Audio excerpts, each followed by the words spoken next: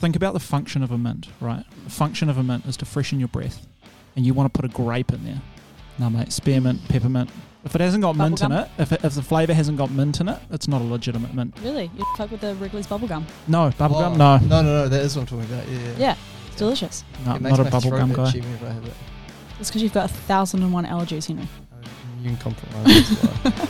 Grant Robertson would be a much bigger threat to Lamingtons than Lamingtons would be a threat to Grant Robertson. Nothing slushies! I wonder whether or not anyone ever asked Barack Obama and John Key if they met because they were of similar age. High taxing, big spending, big government. Okay, Boomer. National will get New Zealand back on track. New Zealand is the greatest little country in the world.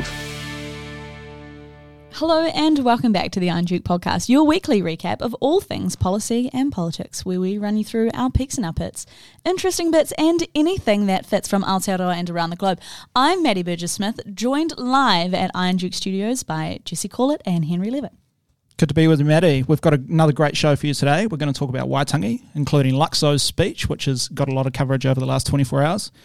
We're going to talk about the war on utes and the new front that's emerging in Wellington. We're going to talk about minimum wage, capital gains, and hospital wait lists. All right, younger starts. Mr. Levitt, what's your pick of the week? My pick this week is Brooke Van Velden, our Minister of Workplace Relations and Safety, announcing a 2% increase in the minimum wage from the 1st of April this year onwards. Hurrah! People's hero. Henry, look at you go. Sort of, not quite. He's pulling for the working man.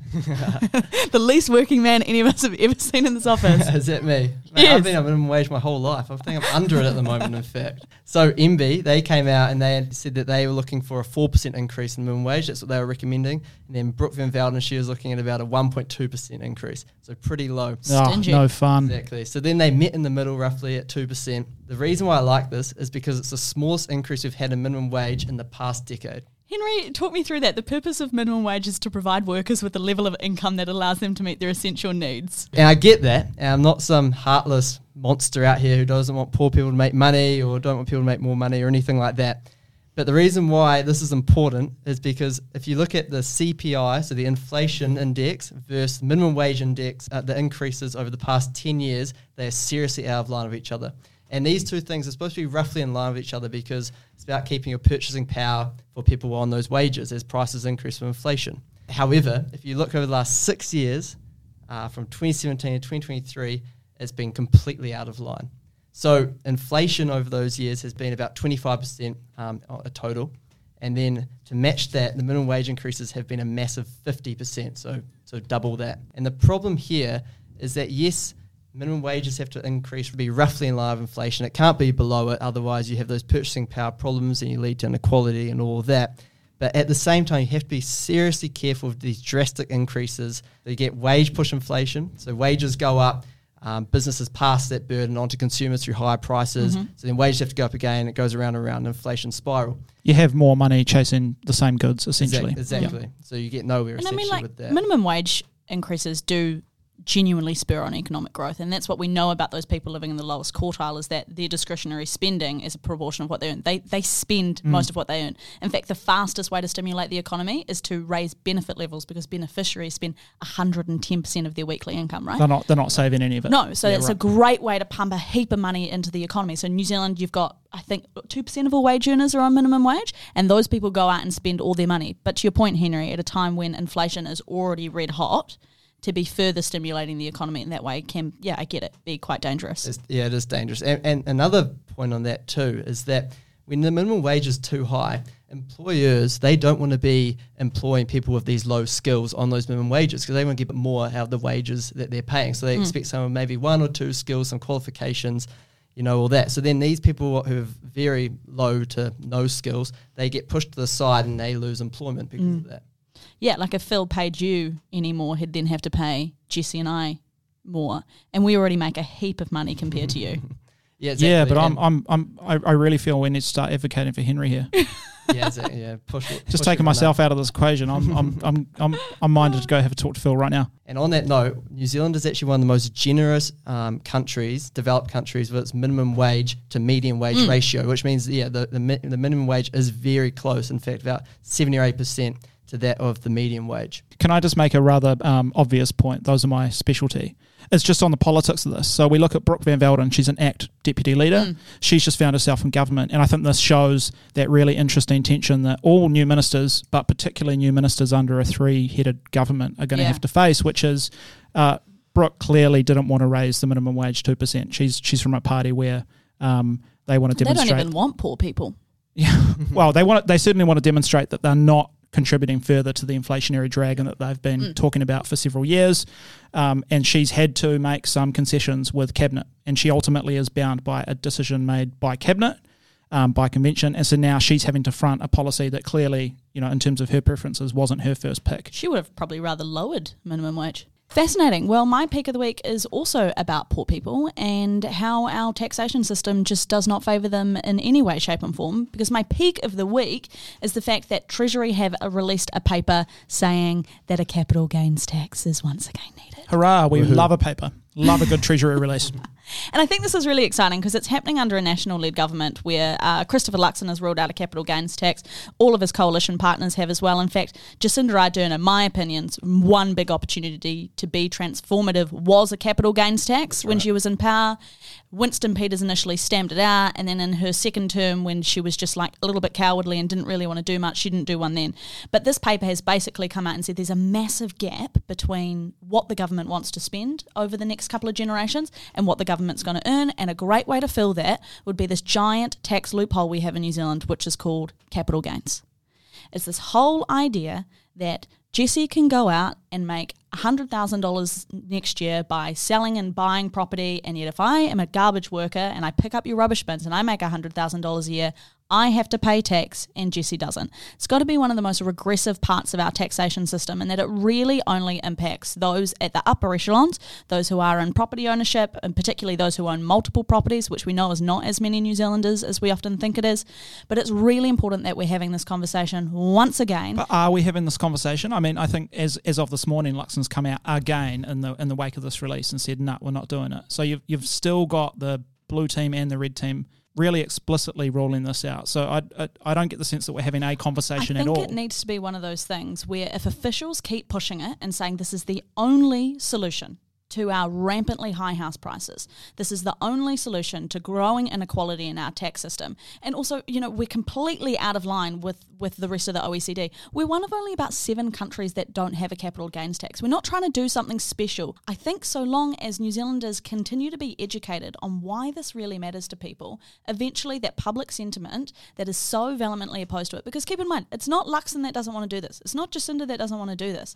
It's both of them as politicians who want to win an election that don't want to do this. I think to your point, you talked about it being the only option. I think all I'd say there is, I think it's an important conversation to have. There is a massive fiscal hole, and there is a conversation to be had about whether we're treating different forms of income in fair ways in terms of the taxation system. Not only is it different forms of income, but it's different New Zealanders. Right? We actually have to come back to the point of who are the people that benefit from the current status quo?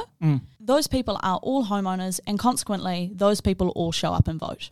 And all I'd say is there's probably a whole range of different options we should be looking at to solve that, right? So there's the piece around land use planning laws and consenting, so making sure that we're able to build the right house in the right place, making sure that we're not artificially constraining land supply. And we saw some pretty shocking stuff out of Wellington really recently around essentially NIMBYism kind of at the helm once again. And we're seeing it all across New Zealand. Yeah. So I think I totally agree that it's a conversation we need to have. But that big tax working group that came out and said, 33% should be kind of what a capital gains tax is, the big piece of work Michael Cullen did back in 2019, that's broadly in line with what the rest of the world's thinking. They just view it as another form of income. Just one more point to make about this, and again, it's this kind of pointy-headed stuff, but this didn't need to be leaked. And it wasn't leaked, right? And so you recall a couple of weeks ago we saw some early cabinet paper drafts. So these were memos that hadn't actually been considered by ministers yet, being leaked by officials.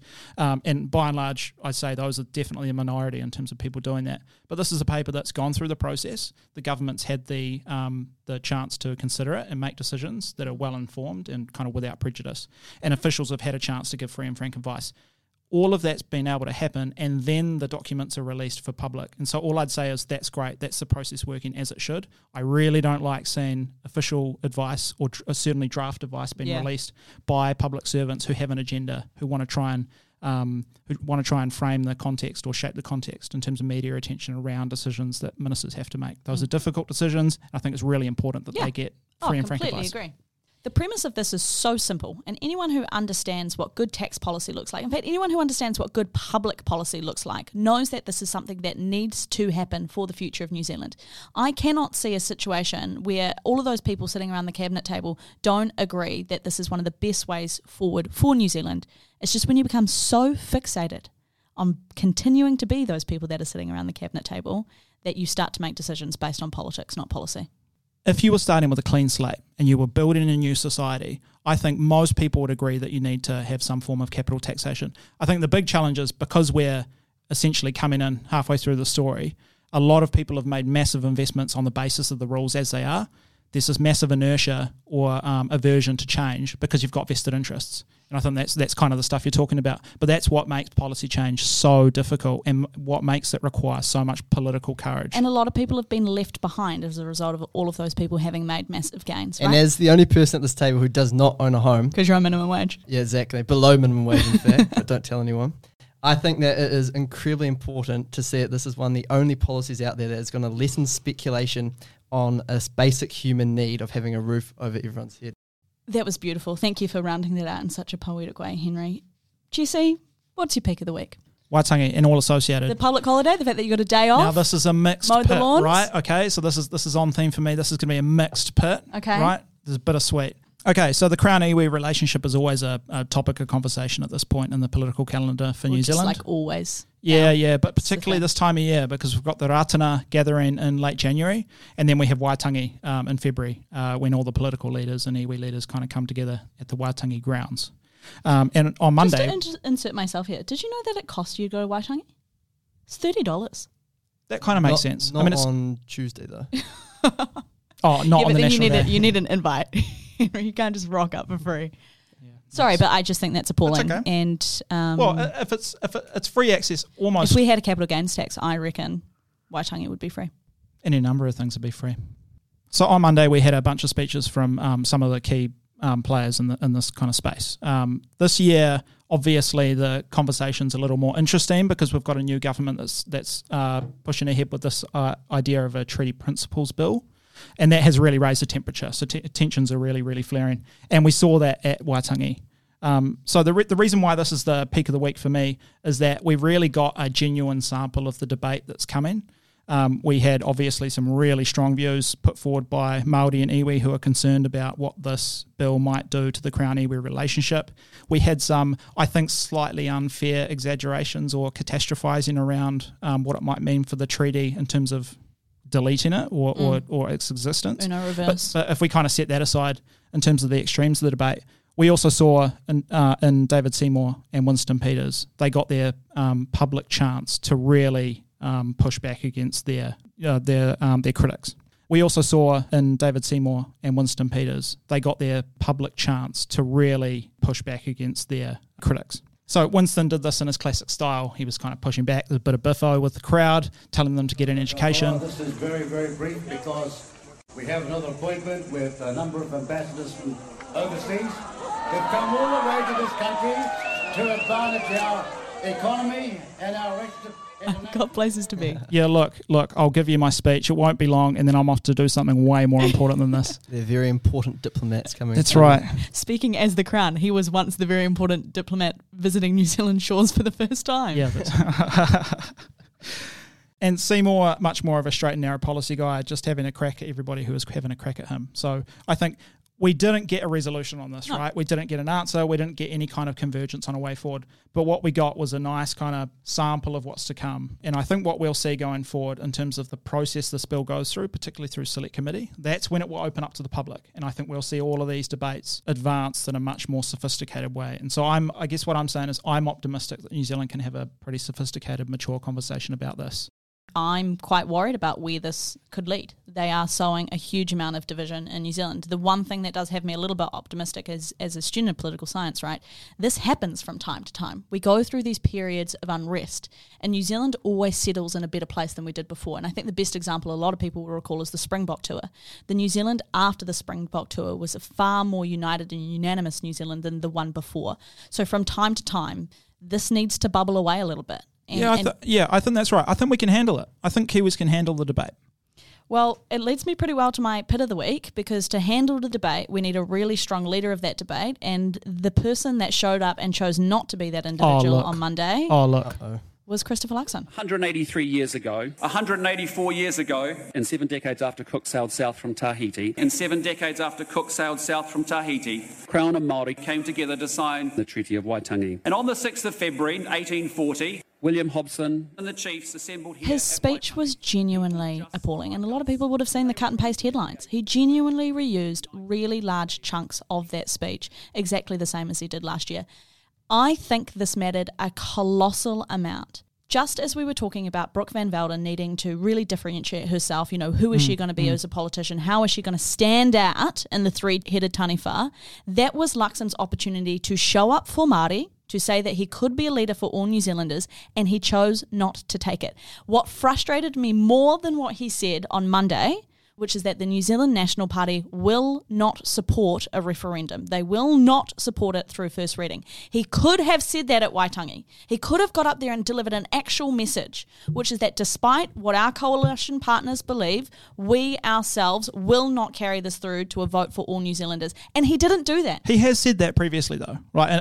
In his defence, he's made it fairly clear. Completely non-committal. He has never used such explicit language as he did this morning, and it's because he knows he lost at Waitangi. I sympathise with Luxon here, though. Going into Waitangi Day, he was never going to win. No matter what he said, I don't think with the media there and the people there was no way there's going to be a good story about it. So he sort of just rode the same horse that he did in previous years, and he's come through okay. I think I agree he couldn't have won, but he could have come a much closer second than he chose to. And in doing so, he would have drawn more New Zealanders from the middle.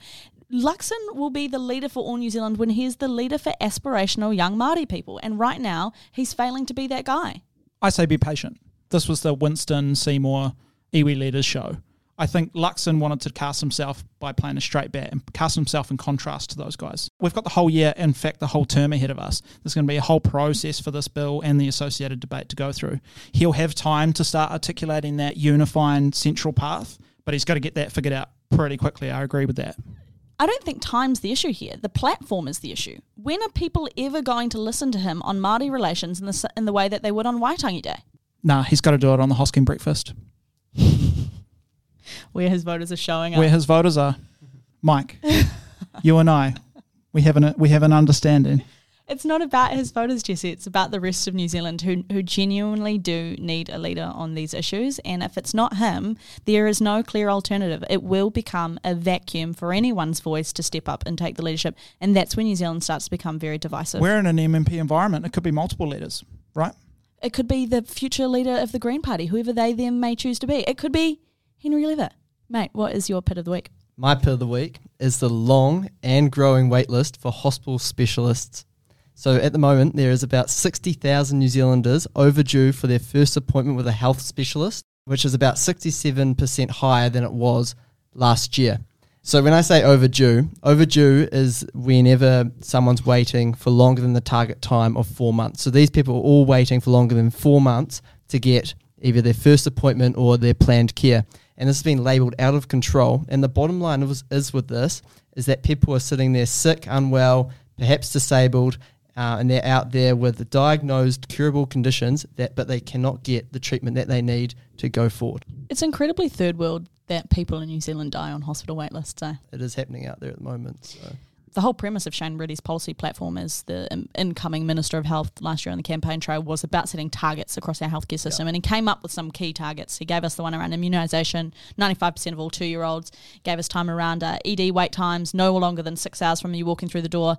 The other one he talked a lot about was exactly what you're describing, the wait time to see a specialist. And he cannot yet give us what that target is because he still has no idea the level of disrepair the system is in. Still trying to figure out what's achievable. Still trying to figure out just how bad it is. So is this like a legacy underinvestment? Underinvestment and a labour force issue where they have not had the capacity to match the demand growth that we've had over the past years. And what's interesting as well with the whole specialist side of it is that a lot of specialists is actually moving from public to private, so you're losing doctors that way as well. And it's particularly bad in our regional communities as well, which given the fact that the National Party, the ACT Party, New Zealand First took the regions by storm, they've got to be thinking about some innovative ways to provide care to those communities. Yeah, and it's scary to think that with demand growth, obviously, from population increase at the moment, especially with all that inward migration, but you also think about the aging population. These are people who are living longer, they're getting the medication and time that they need, but they also take up a lot of resources. So it's just going to get worse and worse as time goes on. Totally agree. Speaking of things that make me feel unwell, my pit of the week. The war on utes is continuing. The battle was won for the ute owners in terms of the clean car discount, but a new front has opened up. So Paris recently voted to triple parking costs for heavier vehicles in the Paris city centre. So SUVs will cost about 32 New Zealand dollars an hour to park. So for a 6 to 8 hour spell, you're looking at $300-400 a pop. So this has prompted questions about this in Wellington, where the Deputy Mayor, among others, have been asked about whether New Zealand is charging enough. So just City to give you some almost as great context. as Paris. Yeah, that's right. So in Wellington, you're currently charged about $5 an hour for parking. Doesn't matter what Is kind it of that vehicle. cheap? Yeah, it's pretty cheap. But then they add on that payway fee, extra 60 cents. Right And so most of the people spoken to by journos seem broadly supportive of this. And I think the reason why this is my pit of the week is it exposes a problem that I continuously see in policy, which is we don't specify what the problem is we're trying to solve. So if you're worried about the emissions associated with SUVs, well, one point to make is that a lot of those are hybrid nowadays or even electric. Or so just newer cars. Yeah, exactly. So they may well be much lower emissions than their fossil fuel counterparts or certainly older vehicles. And what about sports cars? How's that work? Run me through that. EV sports cars. A high emission No, sports high car. emission sports cars. There's no I don't Like think a V8. I don't think you'll spot many of those parked around I Wellington. don't know. the odd one. Some people in this office. That's that nice blue McLaren. Have you seen that around town? No. That is on my registry for Valentine's Day. Very cool. Well, look, maybe you have a localised additional fee in, say, Kandala, Oriental Bay, that kind of thing. And if the problem you're trying to solve is congestion, well, I think the better way to get at that is congestion charging. So Totally. don't go after the parking, actually price the externality that you're trying to get rid of, which is additional traffic. Attack the problem head on. Yeah, that's right. So if you're worried about peak hour traffic, we'll make it more expensive to drive at peak hour so that people who can will shift their travel through the day. So I guess my point is there's smart ways to go about solving problems. The first thing we need to do, though, is be really specific about That's what problem we're ridiculous. trying Just to solve. saying that if you're driving a ute or an SUV, that all of a sudden your parking is more expensive. Again, hugely regressive. What about tradespeople? Yeah, that's right. I always come back to tradespeople. Always. Some of life's greatest New Zealanders. It's always your favourite. My favourite New Zealanders are all tradespeople. I'm not going to lie about that. You just like utes though, and boys who drive utes. Well, actually, on that, and just going into bat for the little guy, right? Here's a quote from someone on the street who was interviewed. I just think they're a status symbol, and they're a bit silly most of the time. Mind your own business. It doesn't matter what you think. If somebody's paid for the SUV, they can drive the SUV. Tell you what I think is a fucking status symbol. Driving your Tesla Model 3 through the middle of town, which, by the way, also happens to be quite a heavy vehicle because it's got a 2-ton battery in the middle. I think the real reason that this is your pit of the week is because you are just deep in dad mode. You are already envisioning your family's Toyota Prado. Land Cruiser. He's going to have 9 seats, ladies and gentlemen, not even a 7-seater. He's going to get bench seats all the way through that thing just to have his entire small football team worth of a family driving into the Papa car park to take the kids to see the giant squid. That's where your mind went when you read this policy. Welcome, listeners, to our new segment, which is where Maddie roasts me for about 20 minutes and then we wrap up and see you next week. You know, okay, in fairness, I do have the Trade Me Searches bookmarked on my computer. I am on the market for an SUV. Largest much more vehicle practical possible. And if you try taking 10 bags of concrete home from Mitre 10 in a 2002 Nissan March and then you come talk to me about SUVs. Don't pretend you get those hands dirty, mate. He calls a guy. All right, as is tradition on the Iron Duke podcast, we always finish off with a quick fire hot or not. Jesse, what have you got for us? Unemployment in New Zealand up from 3.4 to 4%. Hot. The reason being, it's important to have a bit of slack in the labour market, right? Yep, agreed. Biden's approval rating is down to 37%. That's the lowest rating that any president has got at this point in their term. Not. I think it's hot. Sets us up for a fun little election, doesn't it? Totally does. Henry, what do you got? November 23 tourism arrivals up 30.4% compared to the previous year. Hot. Hot. Nice. Tourism's back. How good. Copy and pasting your assignment from last year for productivity purposes because you're a busy man. Hot. Recycling IP is an institution in the knowledge economy, so I'm totally on. Totally on board with it. I think when it's an assignment as important as Waitangi Day, you could maybe sit down with your mum after dessert and have a little bit more of a think about that homework. How about you, Maddie? What have you got for us? $35,000 a year. That's what it costs you to send your child to the most expensive private school in New Zealand, King's College. Hot.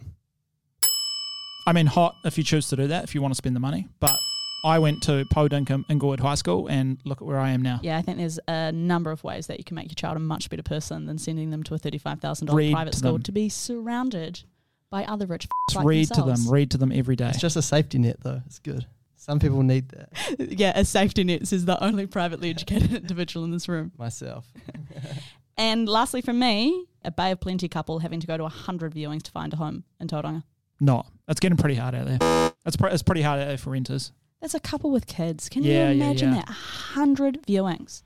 Yeah, not for me either. So taxing on your time. Yeah, that's right.